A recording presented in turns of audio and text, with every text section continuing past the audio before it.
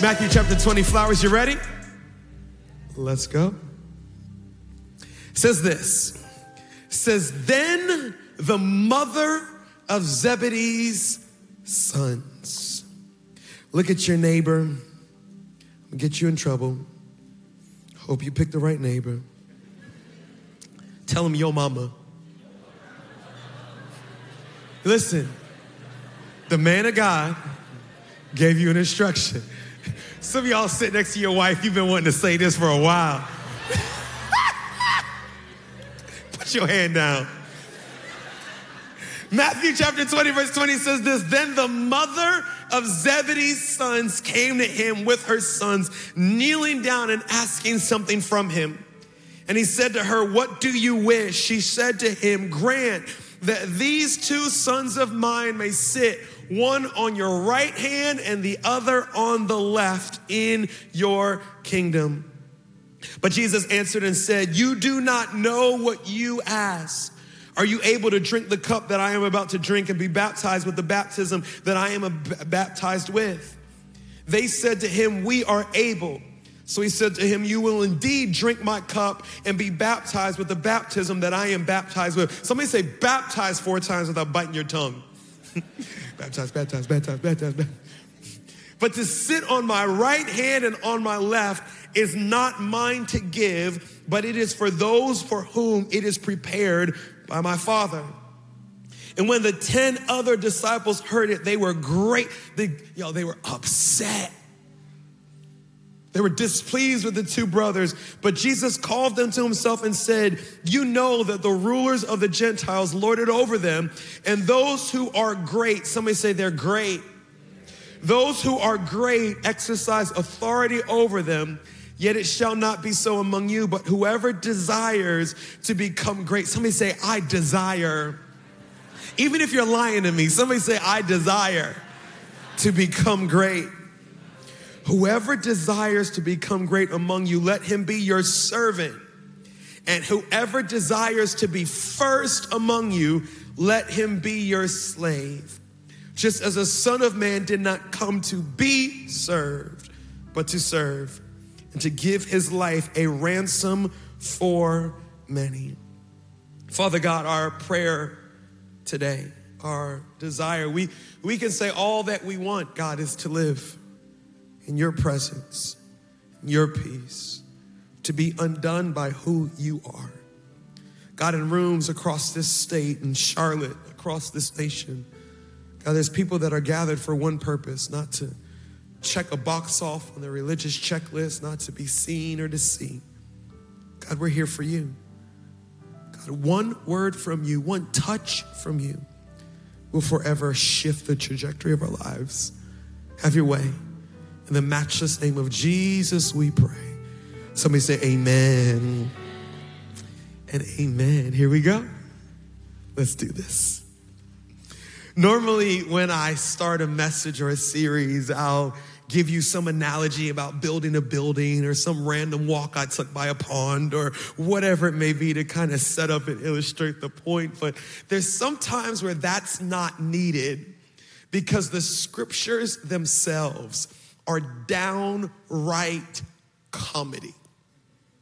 There are some awkward moments in the Bible that you read it and you're like, I didn't just read what I read and I don't really want to engage that, so I'm going to act like it didn't happen. But that was awkward. Like when Jesus looked Peter in the eye and said, get thee behind me, Satan. Who knew Jesus calls people out their name? That's awkward. Or when Jesus braided the whip and turned up at the church as if it was an MMA cage fight. Awkward.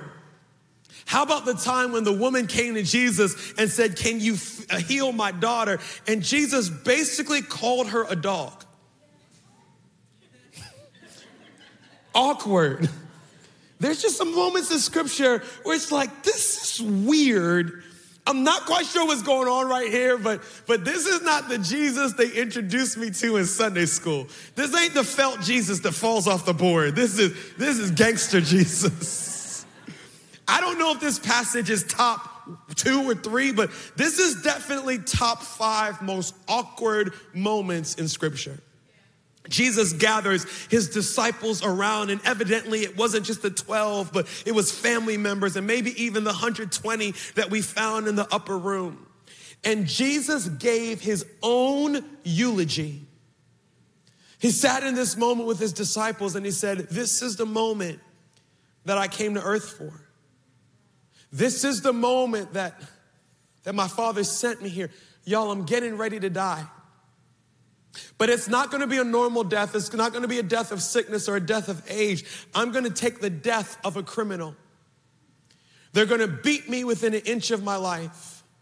They're going to hang me on a cross the way that they did the worst terrorists or criminals. They're going to strip me naked and leave me there to be exposed and ashamed to humanity. Then they're going to take me off of the cross and they're going to lay me in a tomb, and I'm going to be there for 3 days. And after that, I will be resurrected. I would have purchased the freedom, the salvation of all of humanity for all of eternity. Disciples, this is getting ready to happen. It was so tense in that moment, you could hear a pin drop. I can only imagine tears streaming down people's faces. Peter didn't speak up because he already got called Satan for trying to stop Jesus before. But in his heart, he's just like, there gotta be a different way. Not Jesus, not the greatest, not the King of Kings and the Lord. He can't go through. It was so tense, you could cut it with a knife.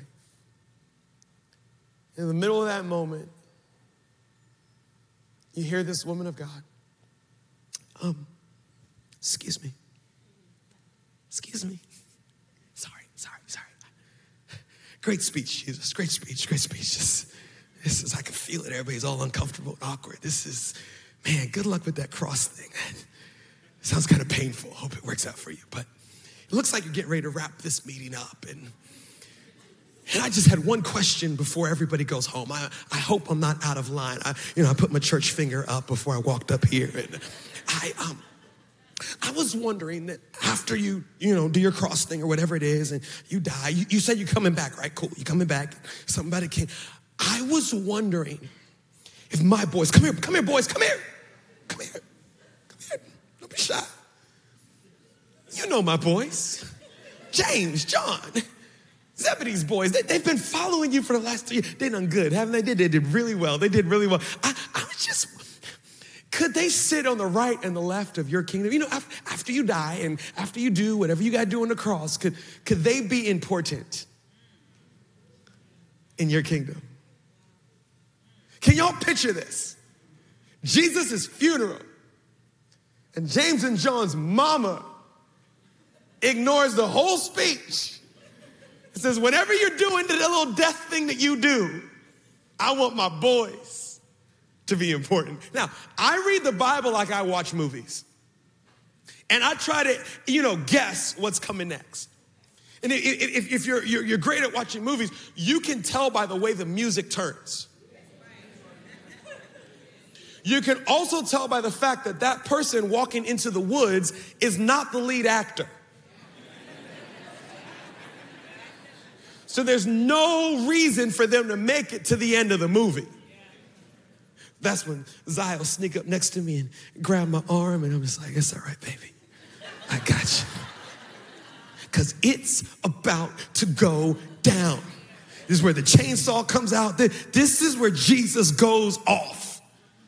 I'm talking about dying for the world, and you're trying to leverage. Listen, I told you it'd be a little insulting. If your plan for greatness is having your mama make the introduction, can I just save you the trouble? Greatness is not in your future. It's just, no, you don't have what it takes. If you need your mother could you imagine walking into a job interview with your mom?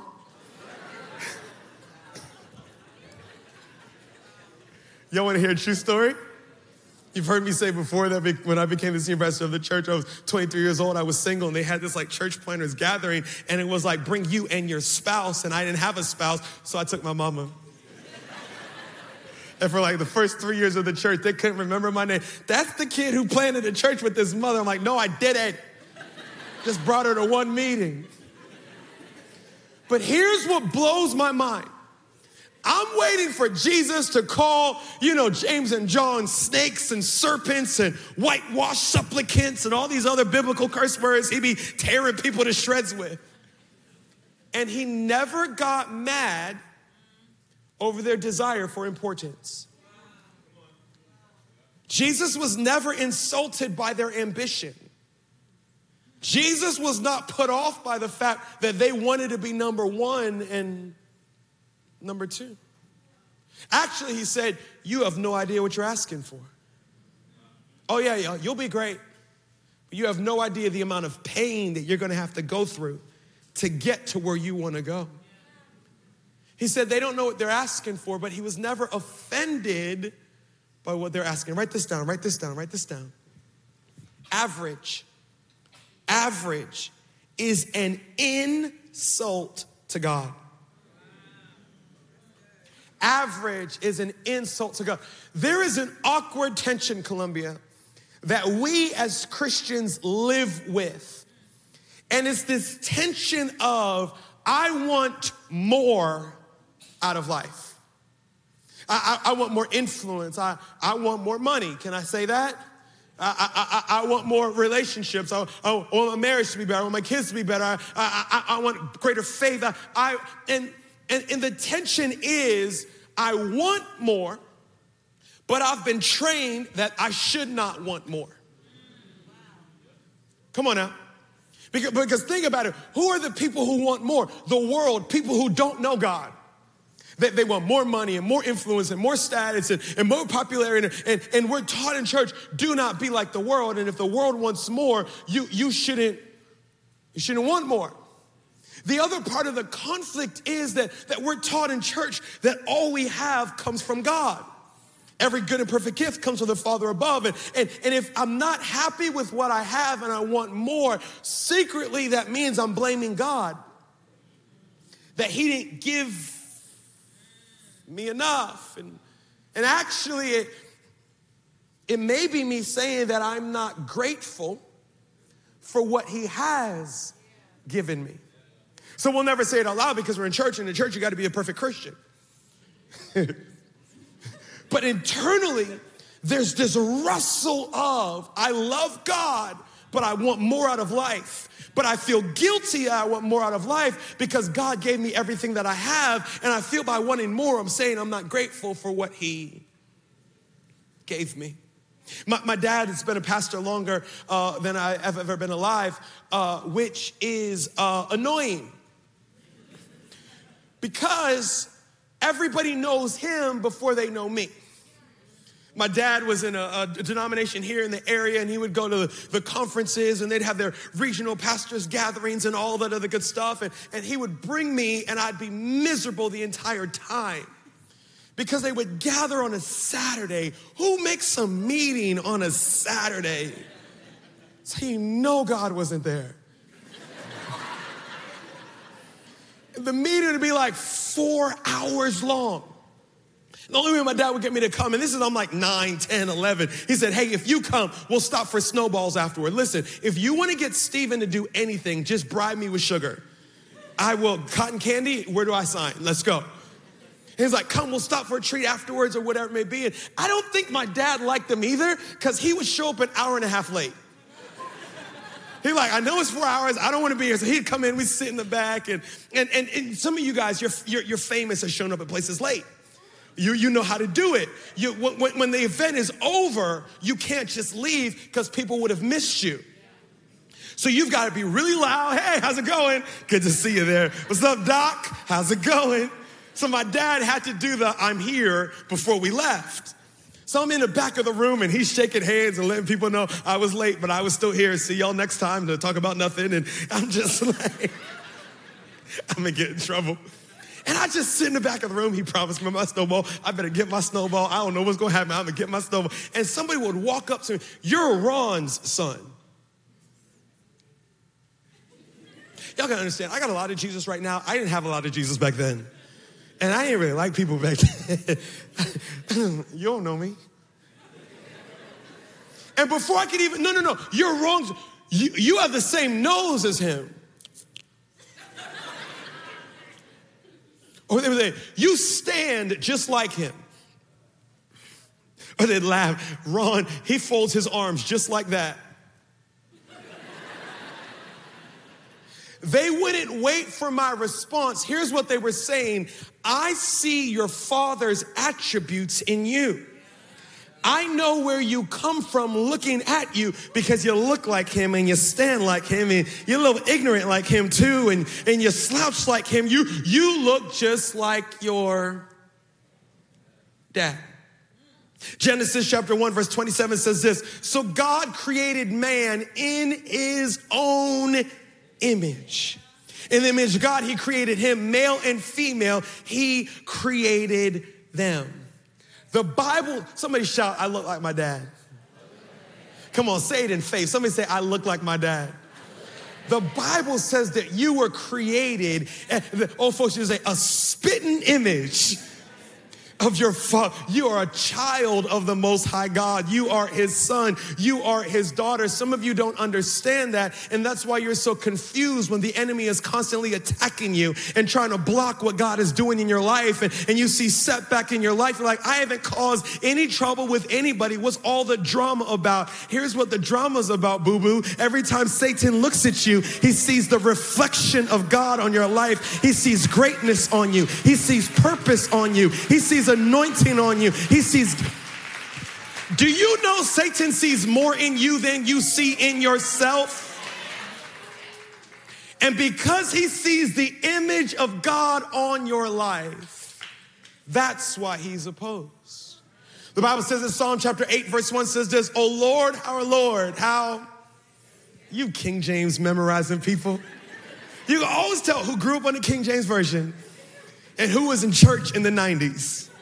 Oh Lord, our Lord, how excellent is your name in all of the... No, we ain't singing that. Calm down. Leave it in the 90s. The NLV says this, oh Lord, our Lord, how great is your name in all the earth. You have set your shining greatness above the heavens. How many people would agree that God is great?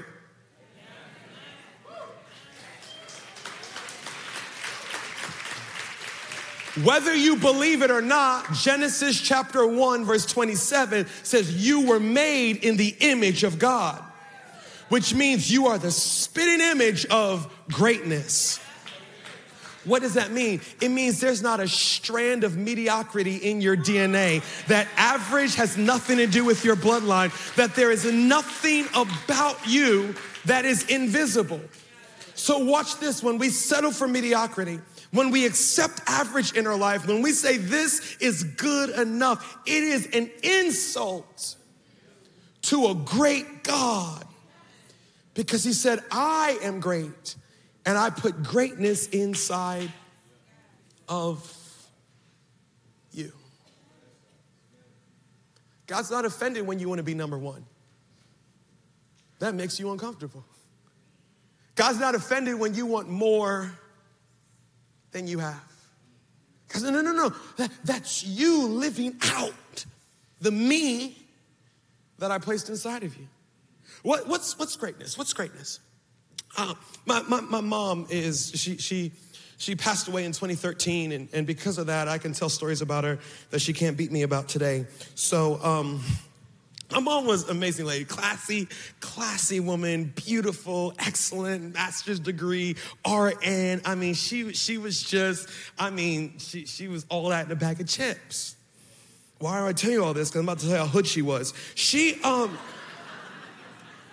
was just classy unless there was chicken on the table. And then she turned into a different woman. Some of you have people like that in your family. You know them because you hear this phrase. You finished eating that chicken? Got you all insecure. I was. And then she would say something like this. There's still meat on that bone.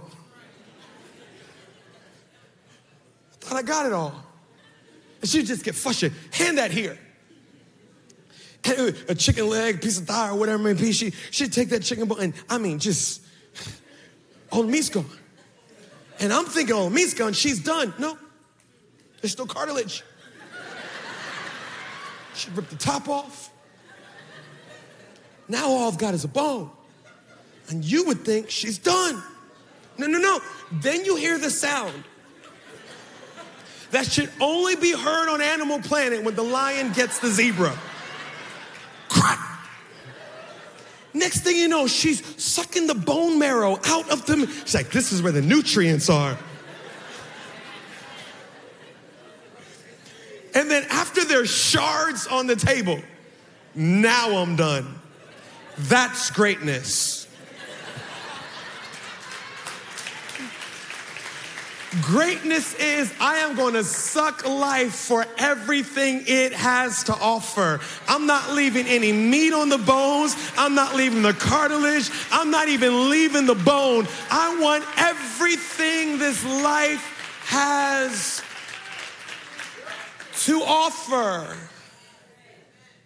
I told you I'd be a little insulting. Can we have fun? And most people don't live like that.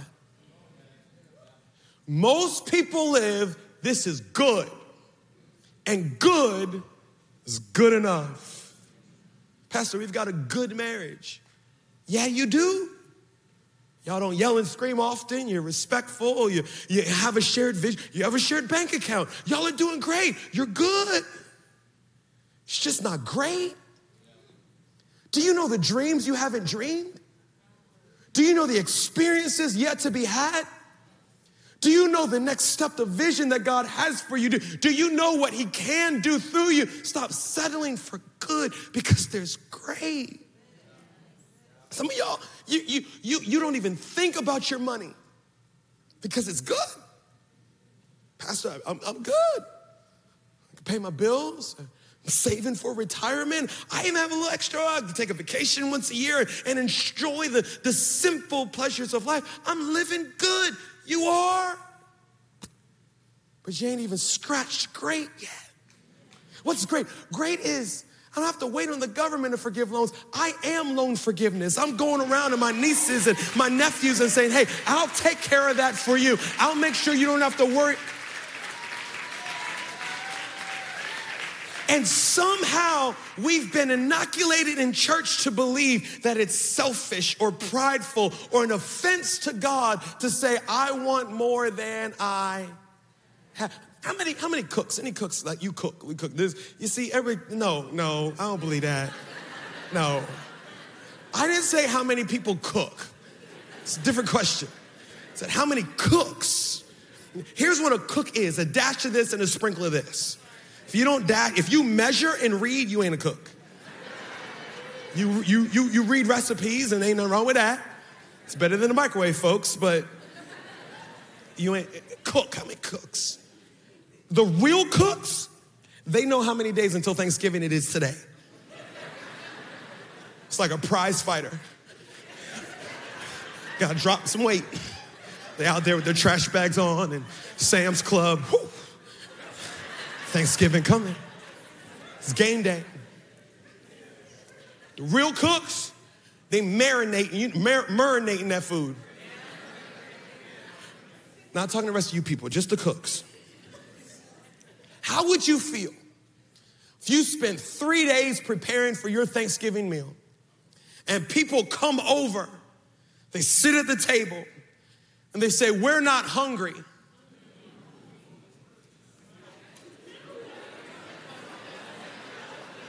You felt that. Or what if they say something worse? Oh, I'm a vegan. That's the one that's gonna get me in trouble. If Pastor gets canceled for anything, listen, God loves vegans. I love vegans. It leaves more meat for me, so no worry, Seriously, how offended would you be if you went to the cross, shed your blood so that people could maximize their life, and they had the gall to say, nope, I'm good. It's an insult to God to accept average. in any area of your life. Second thing is this, write this down. The problem is that average screams louder than God does. Average screams. My pastor told me this. He said, Stephen, you will either get better or you will get bitter at those who do. Stephen, you will either go after greatness or you will be offended by the people who do. I'm reading this story. I'm expecting Jesus to be offended that they want a higher position. I'm expecting Jesus to rebuke them. Jesus didn't rebuke them at all. But you know who did get offended? The other 10 disciples who didn't have the guts to ask themselves. The Bible says that they turned on the 2 disciples. They were so upset that Jesus had to intervene and calm them down. And y'all know Peter like chopping people's ears off. It was about to go down. Because here's what you have to understand. That the second you decide, I am no longer accepting average in my life, I'm pursuing greatness, you will offend every average person around you. And one of the reasons why we've accepted average and we've accepted mediocrity is to keep our circle happy. So I'm not going to go after anything else. I'm not going to dream. I'm not going to talk because they're put off when I say I want more because somehow they take it personally. I said before I became the senior pastor of my dad's church when I was 23 years old, and it was an interesting moment, interesting season because they installed me. I started leading, and as soon as I became a senior pastor, people just started chirping. Who does he think he is? The only reason he's a pastor is because he's a pastor's son. That's nepotism. You can't even spell nepotism. I wasn't that saved back then. I'm still not. Anyway, he can't preach like his dad. He's not that anointed. And you know what's amazing? Not one person who was running their mouth was over 30 years old. It wasn't the older saints. It was the people I went to college with. It was the people that called themselves friends. The people that I thought we were doing life together, but in actuality, we were in competition and I didn't even know. And the second it looked like I took one step ahead of where they were, it was instantly, oh, that's because he's proud. You know what the most shady thing you can say to somebody is? Stay humble now. Oh, thank you. You know what? I was going to spiral off into pride tomorrow. That was my plan. But simply by the fact that you said stay humble, that's what I needed to anchor me. I'll be humble. Thank you.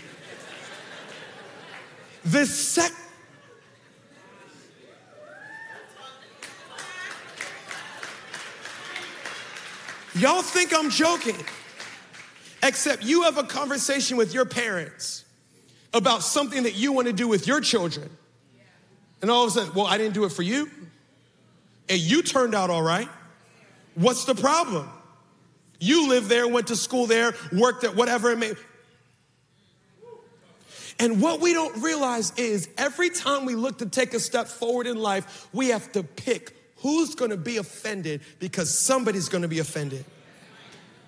And so many of us, we've decided not to offend the people around us, not realizing that we're offending the Holy Spirit that dwells inside of us because we're suffocating him with average and mediocrity. The Holy Spirit said, I wasn't placed inside of you to empower you to be average. I was placed inside of you to empower you to turn cities upside. I'm not talking about you, just talking about me. I wonder if my Holy Spirit is bored. Because what I'm putting up with in life, he doesn't need to even come out. Average screams louder than God. And here's the thing. The voice of who do you think you are comes louder internally than it does externally. When I became the senior pastor of this church, nobody doubted my abilities more than I did. Bible says this in 1 Samuel chapter 9, verse 21. When the first king of Israel was being anointed, look what the king said. He said, pardon me, sir, Saul replied. I'm from the tribe of Benjamin.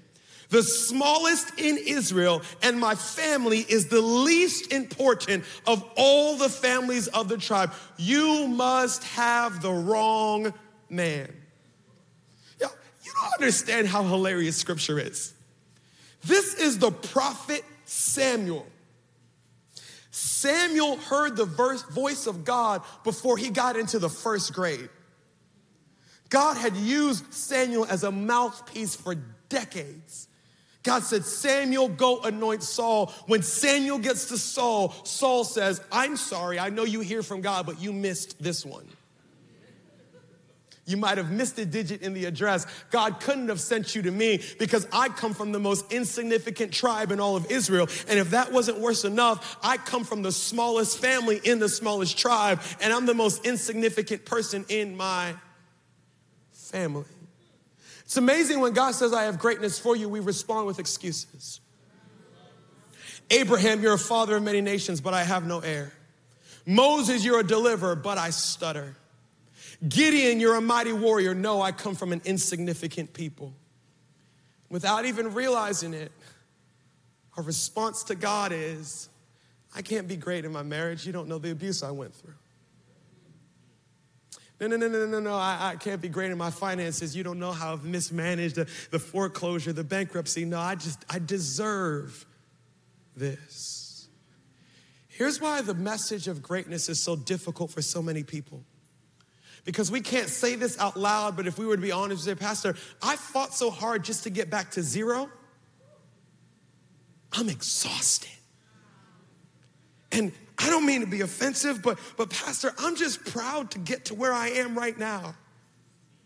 The fact that I can go to sleep without crying my eyes out. The fact that I can put food on the table. The fact that we're not trying to kill each other. Pastor, forgive me. Greatness sounds awesome for somebody else. But based on what I've been through, I think this is pretty great because I never would have seen myself getting this far. And the only reason you would think that is because you have no idea the resume of the people that God desires to use. God used Noah to save the entire world, and Noah was a drunk. God used Abraham to introduce faith into the world, and Abraham was a liar. Moses was a murderer. Peter, a racist. Job, suicidal. Timothy was sickly. Paul told, you need to drink some wine, boy, because you get sick too much. You need to toughen your stomach up. You think God didn't know about that abortion when he planned a great future for you? Oh, I'm sorry. I had a great future for you, but I didn't realize that you would go through a divorce. Oh, excuse me, I didn't know you'd battle with your sexuality. I didn't know that depression would be something that you should. Sorry, before the beginning of time, when I planned a great life for you, I forgot about that. Think about this. God knew your story before it started. And he planned a great future for you, knowing the setbacks and the decisions of self-destruction that you would make. And he still called you. He still anointed you. He still put greatness inside of you. He still said, I'm for you and not against you. Here's my question. Are you going to allow the voice of your self-doubt to keep you from taking hold of all that God has for you? Or are you going to do what the Bible says? Let the voice that speaks a better word. Yeah, you've made some mistakes. But don't you know that in the midst of your mistakes, that shows how great your God is? That he can use somebody like me, like you, to do above and beyond those around us ever thought possible. Somebody, don't even shout it. Just somebody say, there's greatness in me. Last thing is this, write this down. God cares about the path. God's not offended by your ambition, by your goals. He's not offended by the fact that you're a little. Do you know God takes competitive people and uses them for his good? He's not offended by the fact that you want to be number one. Here's what he said. He said, the issue is not great. He said, but be mindful of the path that you take.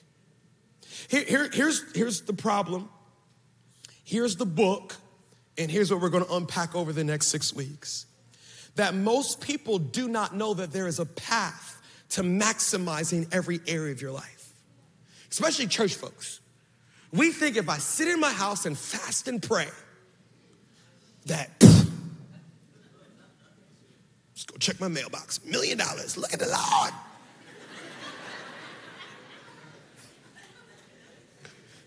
There's a check for $1 million in your mailbox that you did not earn. It's called fraud. They're coming for you.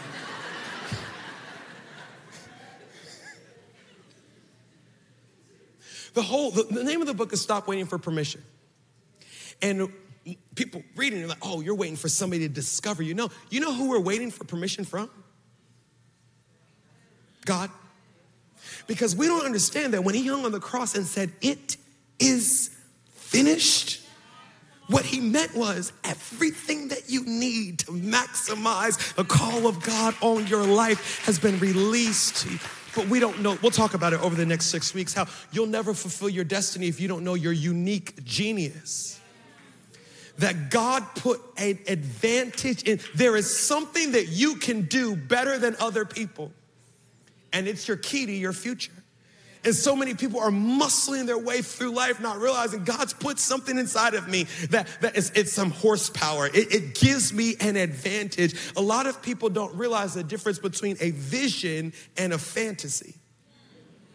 Well, I have a great plan for my life. I'm glad. Is it a fantasy or is it a vision? What's the difference? Well, a fantasy is something that you're hoping for but don't have any steps to get there.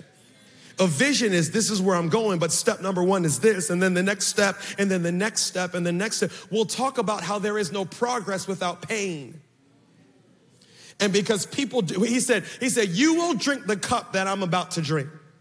A lot of people don't realize that because my greatness is in opposition to the enemy, that I will always experience opposition in following what God has for me. And if you don't know that, the first time you experience pain in your business, you'll give up. Usually happens around April 15th. This entrepreneur stuff is for the birds. I'm going. Oh, I can't wait till we unpack this series. Because some of you have accomplished more than people around you. And now you're thinking about hanging it up. Because you realize the goal was never a competition. It was always maximizing what God. There's a path. We'll talk about that. But most people do not know that there is a path to greatness, and it's not just prayer. But even less people know not only is there a path, but there's actually two paths. There's the world's path to greatness, and then there's God's path to greatness. Jeremiah chapter 6, verse 16, it says this, thus says the Lord, stand in the ways and see and ask, watch this, for the old paths, where the good way is, and walk in it. Then you will find, somebody say rest. You will find rest for your souls. And here's one of the most confusing things on earth. David was confused by it. He said, God, I see people that have turned their back on you, but yet they prosper. I see people who don't love God, but yet they're doing great things in their lives. It would be easy if you don't tithe, if you're not in church every Sunday, if you don't pray and fast, there's no chance of you ever doing anything significant. But it's confusing when people who don't believe in God, don't honor God, don't serve him, don't put him first, but yet they accomplish great things. If that leads to greatness and that leads to greatness, and let's be honest, God's way is slower and harder. Why would I take that path? Here's what God said. He said, because the world has a way to greatness. It's manipulation and backstabbing and self-promotion and doing whatever you got to do and step on whoever you got to step on to get ahead. And you will get ahead. He said, the problem is that greatness will cost you more than it gives you. Yeah. You have a net worth over $1 million. And your kids don't know who you are. Yeah, you built a great business with 400 employees. And you did it at the expense of your health. And now you're not going to be around long enough to even enjoy the fruits of it. Oh, no. You raised kids that were better than other people's kids. And you had an amazing marriage. But your finances were stifled, and you will always struggle in that area because your life is out of balance. He said, there's another path to a great life. but it will cost you more than it gives you. And it's not that I desire to do it God's way. It's what's the state of my heart. People desire to do it God's way and they still don't do it God's way. Because it's what's driving me. Am I driven by fear? I can't end up like that person. I've got to. Am I driven by pride? I want to be a baller, a shot caller. Am